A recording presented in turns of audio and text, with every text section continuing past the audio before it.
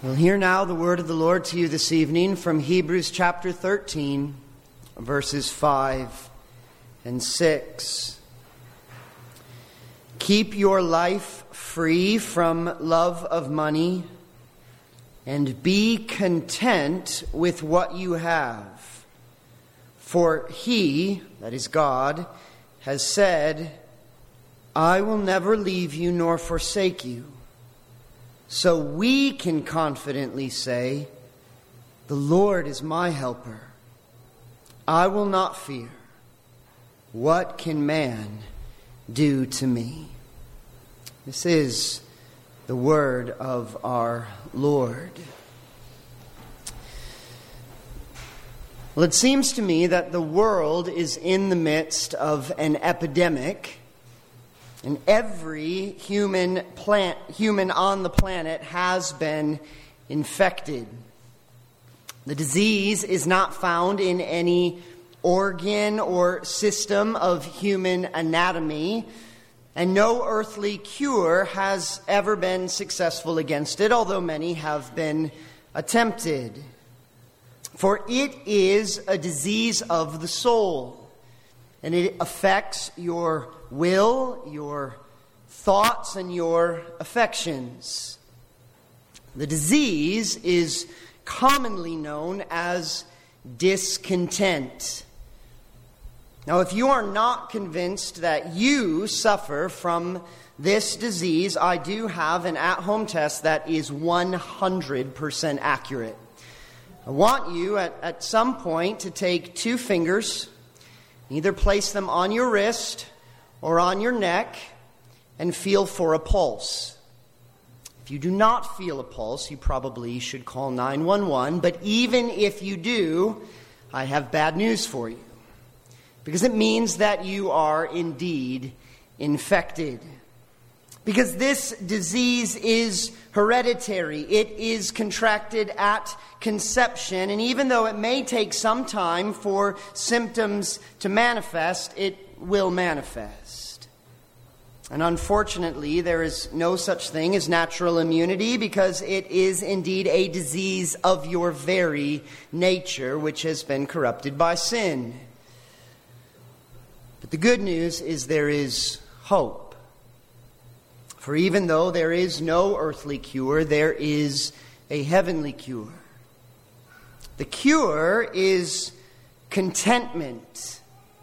So we read in verse 5 of our text, be content with what you have. The contented soul is the healthy soul. It is also, as I will try to persuade you this evening, the happiest soul. Contentment is the third pleasing sacrifice of praise and acceptable worship that is listed here in Hebrews 13. If you work through letter to the Hebrews, as we just finished doing at Good Shepherd, you see that Hebrews 13 is essentially answering, what does acceptable worship, taking the phrase from the end of chapter 12, look like now that Christ has come and inaugurated the new covenant? If, as the author argues, sacrifices of pardon are done away with because of the sacrifice of Christ, what now are the sacrifices of praise which we are to offer and which please God? Again, borrowing language from a little bit later in Hebrews 13. And if you read through this chapter, you see that the first 2 answers are brotherly love in verse 1. That is a mark of acceptable worship. And sexual purity, as you see in verse 4. The third mark, the third pleasing sacrifice of acceptable worship, is divine contentment. So this evening I'm going to consider the natures of contentment and discontent, the conditions of contentment and discontent, and the source of contentment, in the hope that you will more earnestly desire contentment and eagerly pursue it. First, then, let's consider the natures of contentment and discontent. What are they? Well, to be discontent is, to put it simply, to be dissatisfied at all times.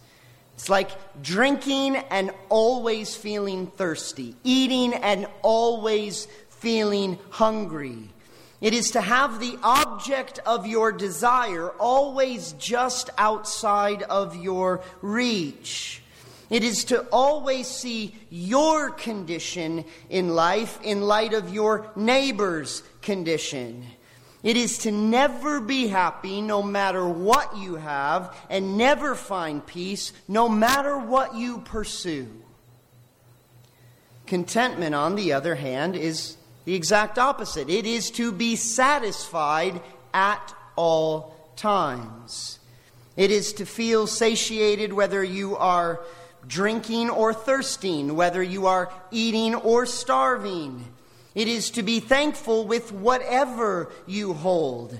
It is to always see your condition in light of God's provision.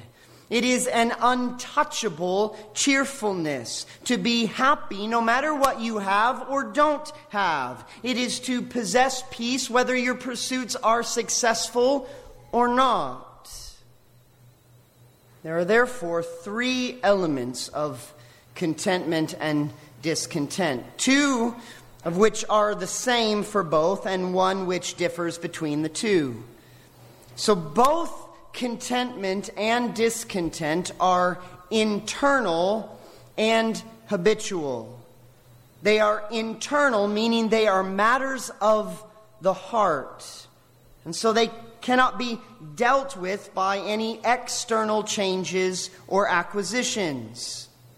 And this, as we're going to see, is crucial because it means that whether you are content or discontent depends on something inside you, not on anything outside of you.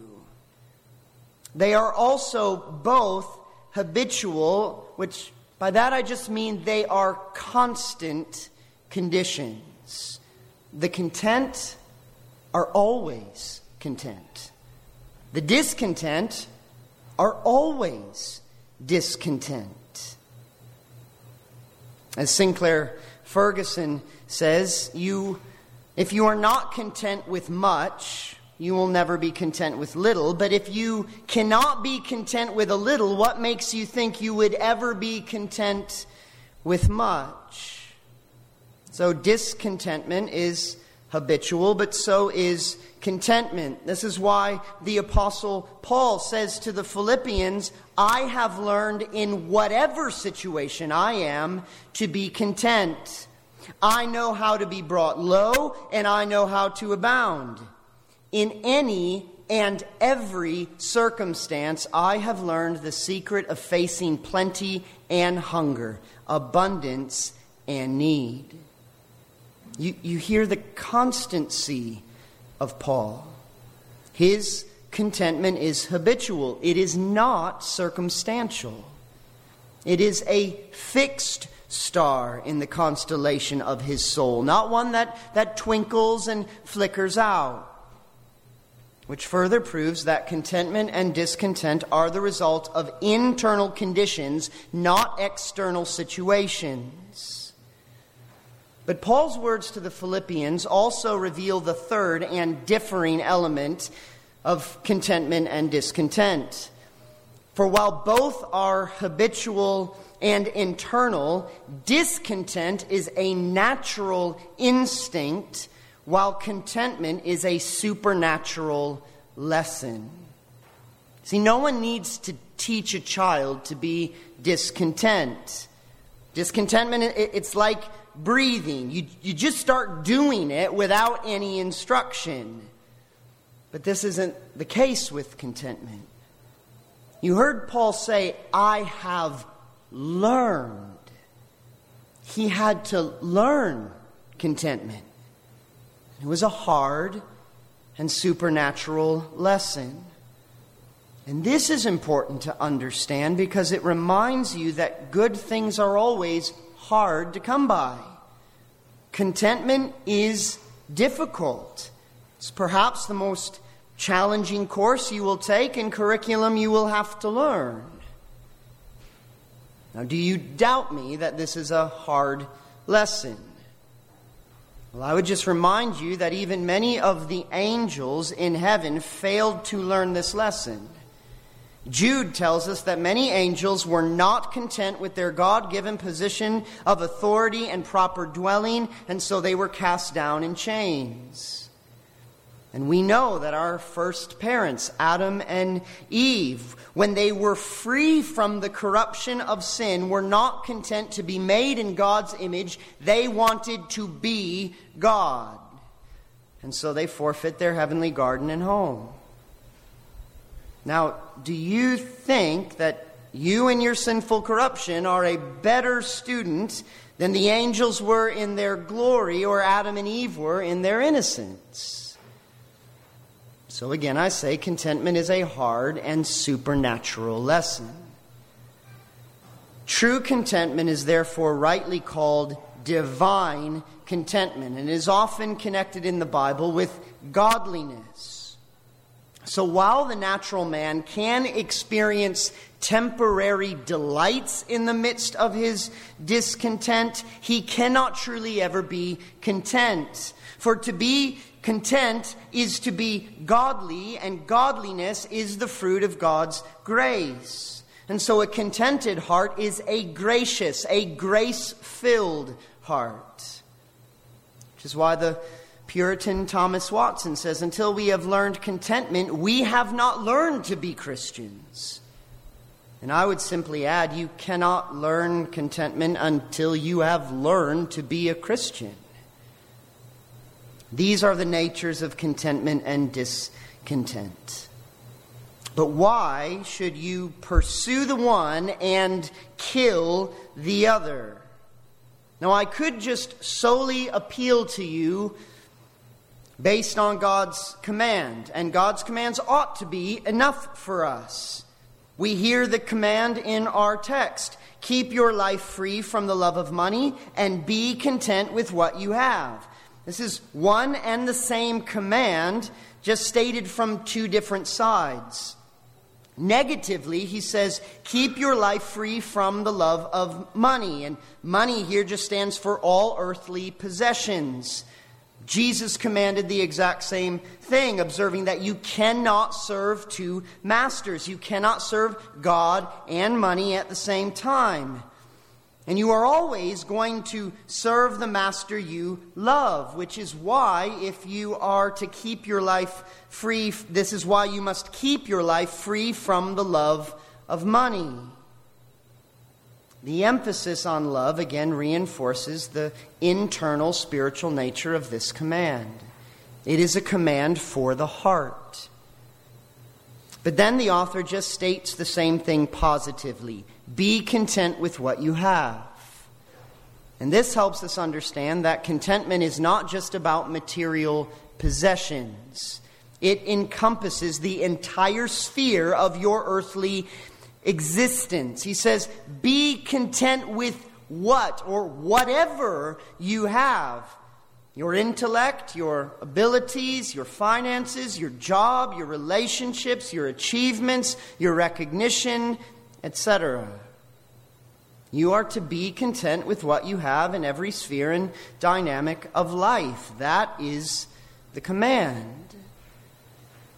And yet I recognize that simply appealing to the divine command alone often will not move the soul, because our souls are naturally rebellious. But thankfully, in His Word, God supplies us with many motivations to obey His commands, helping us see that His good commands are always for our good. So even though I could offer many motivations, I'm just going to appeal to you this evening by describing the very different conditions of contentment and discontent.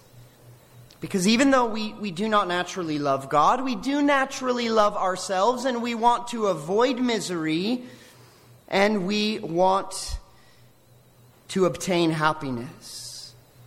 And so I'm just going to describe these two conditions for you: the misery of discontent and the excellency and happiness of contentment.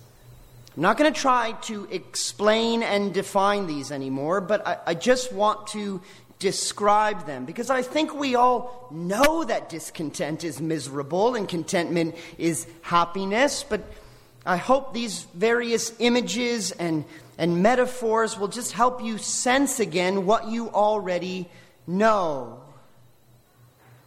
Life, as Ecclesiastes and James tells us, is a vapor. It is here today and gone tomorrow.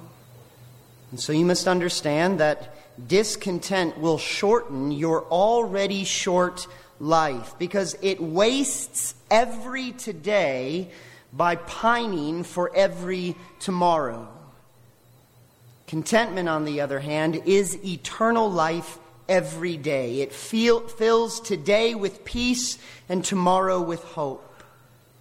A heart full of discontent is like a body full of dislocated bones. Every movement is painful. But contentment is a body well aligned, where movement is free and fluid. Discontent is like a soul that is out of tune. No matter what the song is, the notes will always sound sour. But contentment is a soul in tune, and so no matter the song, every note is sweet. The discontent are like King Ahab, who had an entire kingdom, but he could not sleep knowing that Naboth had a vineyard he didn't have. But the content are like King David, who could sleep peacefully even when he was surrounded by enemies. You see, the discontent cannot enjoy what they have, and so they can never gain joy no matter what they gain. But the content have joy in everything they have, and they cannot lose it no matter what they may lose. And so the discontent are like Jonah, who asks for death because God has taken away his gourd. They are like Israel, begging for earthly quail, even though God has given them heavenly bread. But the content are like Job, who blesses God even when he loses all of his children. They are like Jesus, who asks for nothing more than his daily bread. Discontent will corrode your comfort and swell your grief. But contentment enlarges God's grace, and it buoys the soul up to receive more comfort no matter how high the sorrows swell. The discontent cannot be healed because discontent deceives the soul into mistrusting the great physician. It calls all of God's cures poisons. It will keep the heart from healing because it will keep it from its holy medicine that would bring relief. But contentment is an intelligent disposition. It recognizes the wisdom and goodness of the physician, and so it welcomes all of his remedies. Discontent is dangerous because it is a sin that invites more sins to come feast at its table of misery. It is like the demon that finds the house empty and clean, and so it goes out and finds 7 more spirits more evil than itself to come and enter. It is an open highway to temptation. For the devil loves to fish in the discontented waters. It is a breach in the fortress, a tunnel for the enemy to enter in and storm the soul. But contentment is safety from sin and temptation. It is an invincible spirit because no suffering can overpower it. It is like antibodies seeking and killing the sickness of envy, bitterness, self-pity, impatience, and despair. Contentment is a load-bearing wall that holds the ceiling up. It is a shield that absorbs every blow. It is a gracious host that welcomes God's varied graces to come and rest in its home. Discontent will find a curse in every blessing and a loss in every gain. But contentment will find a blessing in every curse and gain in every loss.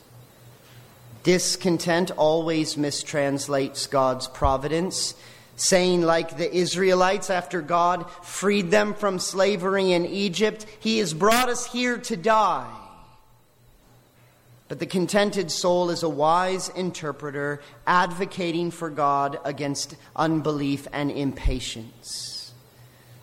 So while discontent always interprets God's works in the worst possible way and turns them into accusations, contentment takes all of God's works in the best light and turns them into praise. Discontent adds weight to every burden. Contentment gives strength to the bearer. Discontent will make every man unreasonable, every sorrow unbearable. It will prolong the trouble even when relief has come. But contentment will produce patience in trouble as you wait for relief. Do you see? It is not trouble that troubles your soul. It is discontent.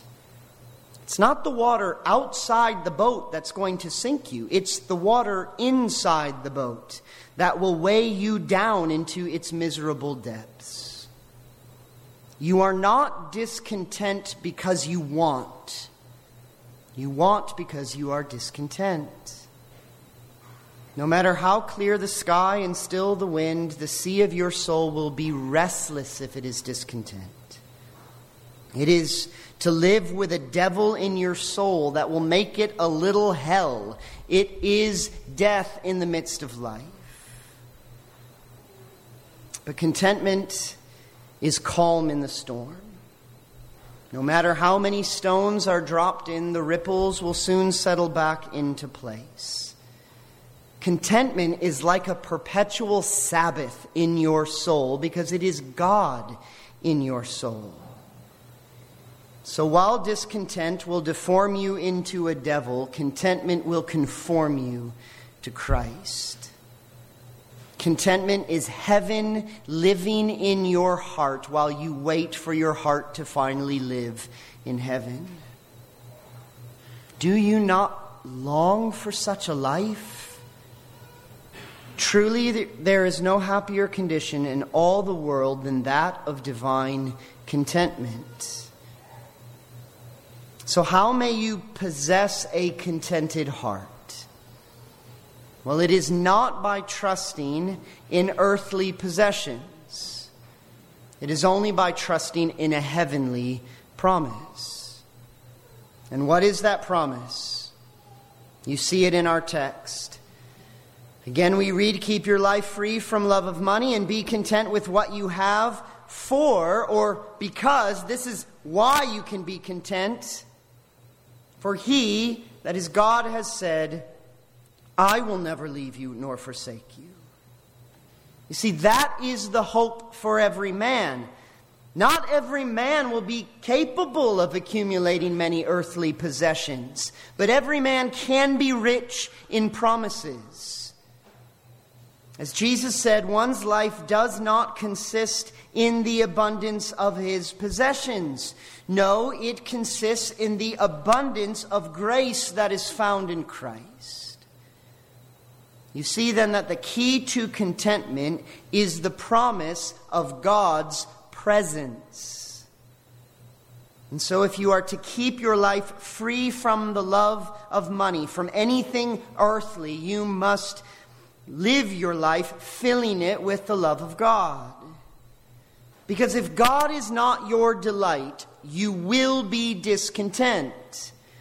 Because God's promise is not, you will have whatever you want. His promise is, you will always have me. The bucket of contentment drawn up from the well is tethered to a promise. But the promise is not you will always gain and never lose earthly possessions. It is that you will gain and never lose your eternal inheritance. This was God's promise to Jacob. He said, behold, I am with you and will keep you wherever you go, for I will not leave you until I have done what I have promised for you. Likewise, this was God's promise to Joshua. Just as I was with Moses, so I will be with you. I will not leave you or forsake you. This is God's promise to all of his people. And just think for a moment who this God is who has promised to be yours. He's the Lord of hosts. He's the Alpha and the Omega, the beginning and the end. He's the King of kings and Lord of lords. He is the creator and sustainer of all things. He is the Father of lights. He is the giver of every good gift. He is the true and faithful one, the all-wise, all-knowing God, the God of all comfort and of all grace. Heaven is his throne. Earth is his footstool. He is the Almighty and the All-Loving. He is goodness and grace. He is justice and mercy. I wonder what comfort you would gain each day if you just took a few moments to meditate on just the names and character of God and then think, that's my God, who has said to me, I will never leave you nor forsake you. Then I believe we would all be able to confidently say with the psalmist, which is quoted in verse 6, the Lord is my helper. I will not fear. What can man do to me? That is the promise. Here then are two helps, knowing that it is this Lord who is your helper and who says he will never leave you. And I hope that these helps will help you reason against your unreasonable discontent, because discontent will make excuses and arguments for its existence. It will disguise itself in arguments suggesting it's not a sin, it's just the appropriate response to your circumstances, as if it was rational, as if it was your right to be discontent when things do not go the way you want them to go. But you never, no matter the circumstances, have a right to be discontent. It is always a sin against God. So when you think, I have a right to be discontent because I have lost a child or a spouse or a loved one, because I've lost financial security, because my children or my spouse are a burden and grief to me, because my friend has betrayed me, because I have suffered greatly in various ways, because the wicked who are not obeying God are prospering more than I am, or any other number of excuses you might come up with. Again, I want you to remember these two things in light of God's promise. The first is that it is God who has put you in whatever earthly condition you are in. And he has done so according to his perfect wisdom, knowledge, and love. He loves you, and he actually knows what is best for you. See, the first question we often ask when we're where we don't want to be is, why am I here? But the first question you need to ask yourself is, who has placed me here? And the answer is, your Heavenly Father has placed you there. Whether the place is higher or lower, you are not there because of luck or fortune or blind fate. You are there because God's wise and loving providence has put you there. When you are discontent, therefore, you need to remember that you are murmuring, you are grumbling against God. And as Thomas Watson says, murmuring is the devil's music. You're not only challenging God's authority, you are challenging his wisdom, his knowledge, his love. To strain against God's bonds is an attempt to free yourself from the sphere of his providence, which is futile because you cannot overthrow God. and it is foolish because you are trying to break free from the one who does what is best for you. So when you feel discontent, remind yourself who placed you in your current position. It is the one who knows what is best and who works all things for your best. The fact that you are not experiencing the same condition as someone else is not an indication, well, God loves that person more than he loves me. It is simply evidence that God actually knows each of his children, and he knows that his children are not all exactly the same. I have 4 wonderful children. And yes, there are certain ways they are similar. There are certain needs they all have. But they are not the same. And how I treat and discipline one is not necessarily how I should treat and discipline the other. Because what is good for one may not be good for the other. What may humble one may puff up the other. What might help one might harm the other. And so you need to trust that God will only give you what is good for you. And he will only withhold what is not good for you. And good in and of itself and good for you are not always the same thing. Thomas Watson again says, the wise God has ordered our condition. If he sees that it is better for us to abound, we shall abound. And if he sees that it is better for us to want, we shall want. Be content to be at God's disposal. God sees in his infinite wisdom that the same condition is not convenient for all. That which is good for one may be bad for another. One season of weather will not serve all men's occasions. One needs sunshine, another rain. I think that's a great example. I always want it to be sunny and dry because I just feel happier when it is. But farmers want it to rain. So sometimes we're going to need sun, sometimes we're going to need rain. We're not in the exact same place. So you may experience more adversity than someone else because God has fit you for more adversity, and he will bring more good out of it for you. Just as God has not given us all the same physical strength, he has not given us all the same spiritual strength. Some are built to bear heavier burdens, and they will gain more blessings out of them. And the same is true with prosperity. He may guard you from certain good things because they would not do you good. They would tempt you more to sin than they would serve your sanctification.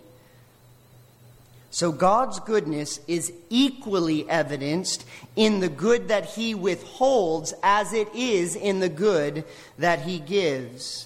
Because you do not know what goods would be snares for you. You don't know what worldly gains would lead to the loss of your soul. But God knows, and so he deals with you accordingly. Now let me just clarify here. Does this mean that you can never feel sad or cry out to God when things are not going well? Does this mean that you cannot desire things or ask God for them? Does this mean that you should be content with everything, including your own sin or the sins of others? No, it doesn't mean any of that. To be content is not to be stoic or numb. It is appropriate that you feel sorrow in suffering. And you should cry out to the Lord in the midst of that. Neither does this mean you can never ask God for good things. The Bible tells you to ask God for good things. And certainly you should never be content with sin. And if you are in situations where you are being sinned again, it doesn't mean you just have to grin and bear it. It simply means that you cry out to God, you ask of God, and you Seek to, yes, change certain circumstances, trusting in God to give the best answers, whether they are the answers you think are best or whether they are in the timing that you think is best. So it is right to weep. It's wrong to refuse to be comforted. It is right to desire. It is wrong to demand. There is a difference between a holy cry to God and a discontented complaint against God. Contentment feels sorrow and longing, but it maintains joy and peace in the midst of it. And when it cries out and asks of God, it always ends as Jesus ended his prayer, "Not my will, but yours be done." And I would simply add to this that no matter what condition you are suffering and feel you have a right to be discontent, we all need to remember that our sins are always greater than our suffering, and because of Christ, we will always suffer far less than our sins deserve. In loss, there is only suffering. In discontent, there is only sin. And 1,000 sufferings are better than one sin. So mourn, but do not murmur. Be humble, not hostile. Pray, don't pout. Cry out in righteous anguish, but not unrighteous anger. Ask God questions, but do not question God. Depend on him, but do not be discontent. The last and final help is remember that whatever earthly condition God has placed you in, he has also promised to be with you wherever that is. So after asking, who has placed me here, ask yourself, who is with me here? And if God is with you, you are safe wherever you are. If you have God, it means you have all that you need. So focus on what you have and can never lose. For what you have and cannot lose is always greater and far better than whatever you could have and which you will certainly lose. And this promise of God to never leave you nor forsake you is ultimately filled in Jesus Christ. Jesus is the yes and amen to every single one of God's promises. And so if God has given you his Son, then he can never give you more than he has already given you, including more pleasure. And no matter what he takes from you, it will never compare to what you still have in Christ. Again, Watson asks, what need does he have to complain of losses who has Christ? Christ is his Father's brightness, his fullness, and his delight. Is there enough in Christ to delight the heart of God, and is there not enough in him to ravish us with holy delight? This is what the psalmist Asaph had to learn when he began to envy the prosperity of the wicked, as he tells us in Psalm 73. But finally, through worship, Asaph realizes, whom have I in heaven but you? And there is nothing on earth that I desire besides you.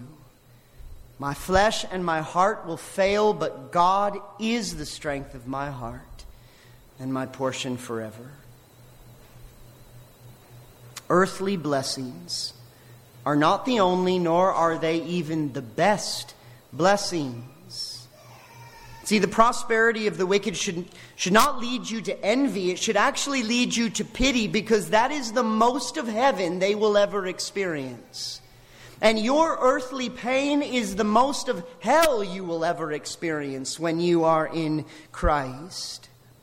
Who would envy the gourmet meal of a man who is about to go to his execution? And also remember that God's grace is far greater than his gifts. Grace without gifts is better than gifts without grace. Desire God's grace, which is found only in Jesus.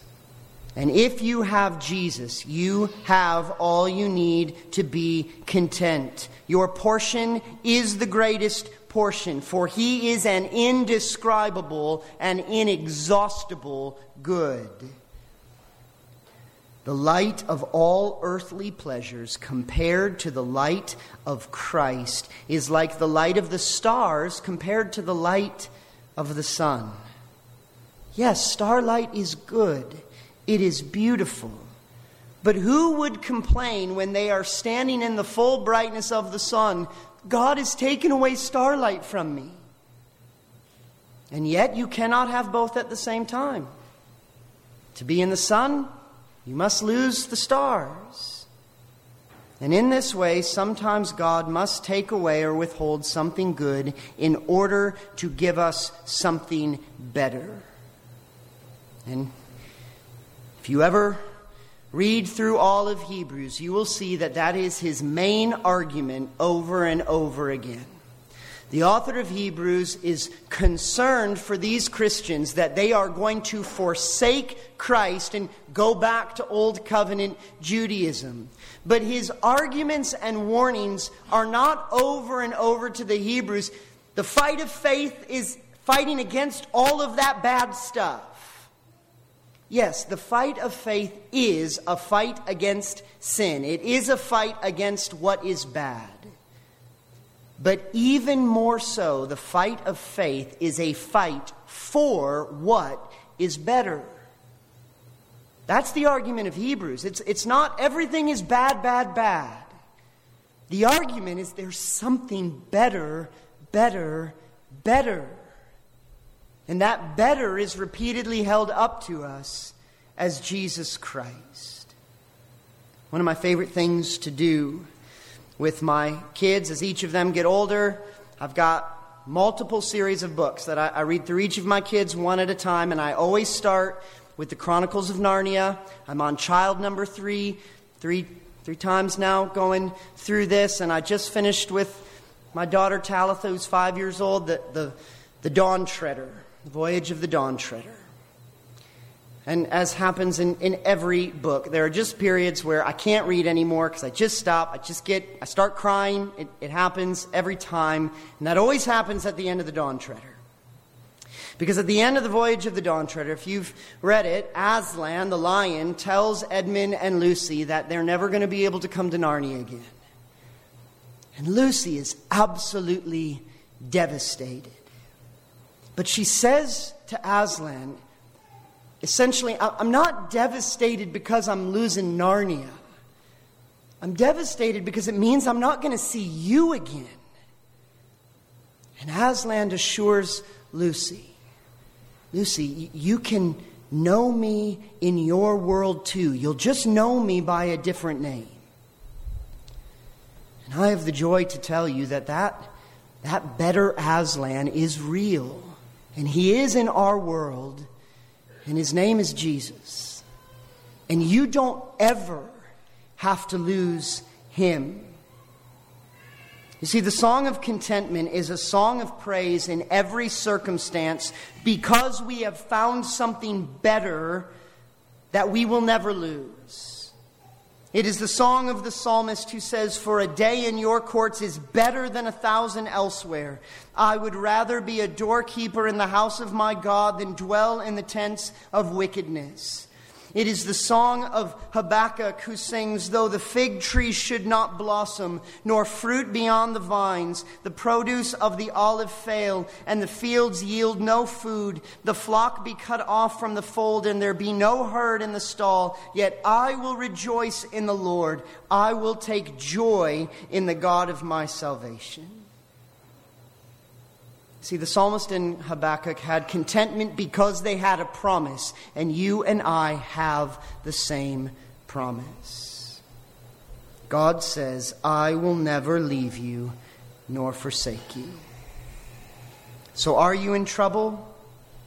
Remember that your wise, loving, and heavenly Father has placed you where you are, and he has promised to be with you where you are. And so even in the midst of trouble, you may confidently say, "The Lord is my helper. I shall not fear. What can man do to me?" Let's pray. Almighty God, I do pray for every single one of us this evening that you would open our eyes to behold the wonder and the glory and the beauty and the pleasure that is Jesus Christ. For those of us who may be in troubled circumstances, teach us to mourn but not to murmur.